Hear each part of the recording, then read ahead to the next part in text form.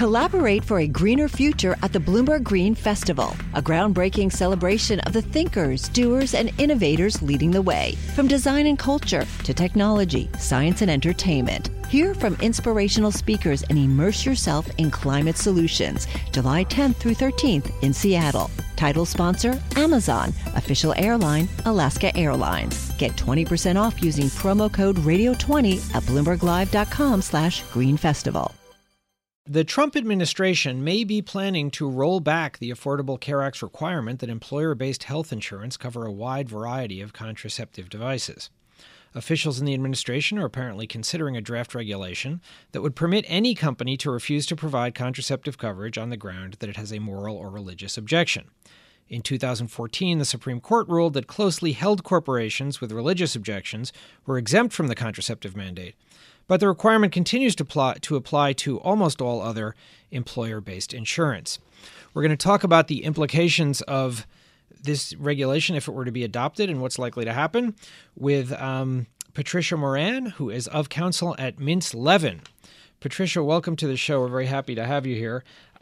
This would be quite a change from the Affordable Care Act and its contraceptive mandate. How would this draft regulation work in practice?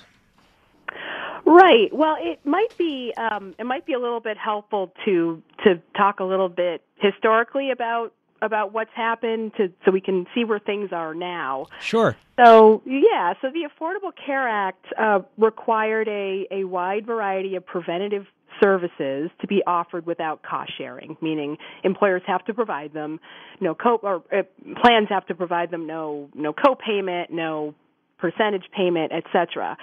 And regulations that were promulgated said that preventative care includes a wide range of contraceptive methods. This immediately launched a huge controversy for a number of reasons with a number of employers. And the Obama administration immediately started backpedaling a little bit on that requirement. First, they exempted religious employers. That's known as the steeple exemption. Basically, churches and houses of worship didn't have to provide this at all under their plans to their employees, so total exemption. Then they stepped back a little further and softened it and said that nonprofit religious organizations opposing contraception due to religious objections also didn't have to offer it, but there was an accommodation mechanism where they didn't have to offer the coverage, but they had to communicate with their insurers and their third-party administrators who would then offer the coverage. And the idea was to create this screen between the employer and the offer of coverage, but their employees would still get it. After some litigation, you've probably heard of the Hobby Lobby case, which is the big one people know about. This accommodation was extended to private, for-profit, closely held entities, so private companies, but they had to be fairly small, held by a small number of owners. And again, this so-called accommodation, it wasn't a flat-out exemption. Employers still had to apply to their TPA or insurer. The insurer would then offer it. The employer had to pass an internal resolution. There were a number of steps the employer had to take to get this accommodation. So what is this new draft regulation? If it went into effect, what would it provide for? Right. So two things. Again, we talked about who's exempt now. Really, only churches get the total exemption, and nonprofit religious organizations and closely held companies get an accommodation, but there's steps they have to take. And this regulation takes it further. First of all, it says any kind of employer. It could be a publicly held company. It doesn't have to be a closely held, or it could be a private company that's not closely held, a larger private company.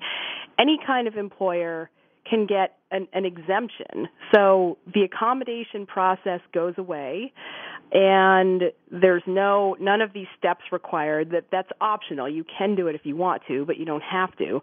It's really just a broad exemption for any kind of employer who has this sort of moral objection to contraception. So, Patricia, is it legal for the Health and Human Services or Treasury and Labor Departments to write a rule like this, and at no point is it going to be voted on by representatives and it just goes into effect like that? Well, that's an interesting question. So first of all, you did say that this was a leaked regulation. It's not actually in the Federal Register yet. We're not sure what this will look like if and when it becomes a real thing, right? But the item that was leaked is called an interim final rule, and that's interesting because usually when you regulate, there's a process. You issue a proposed regulation. People have a opportunity to comment, to send in letters. The agencies review those comments and consider them, and then issue a final regulation. And sometimes there's even more steps in between there. The proposed regulation can be withdrawn and reproposed, etc.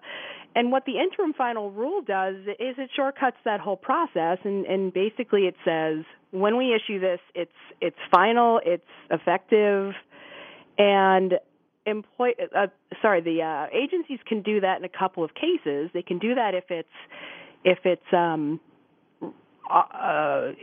okay to do so specifically under the laws that you're promulgating under. In this case, it actually is, but you can also do it if there's good cause, because it would be contrary to the public interest to go through the whole process. So well, it sounds like we have a long way to go, but unfortunately we don't have a lot of time left in this segment.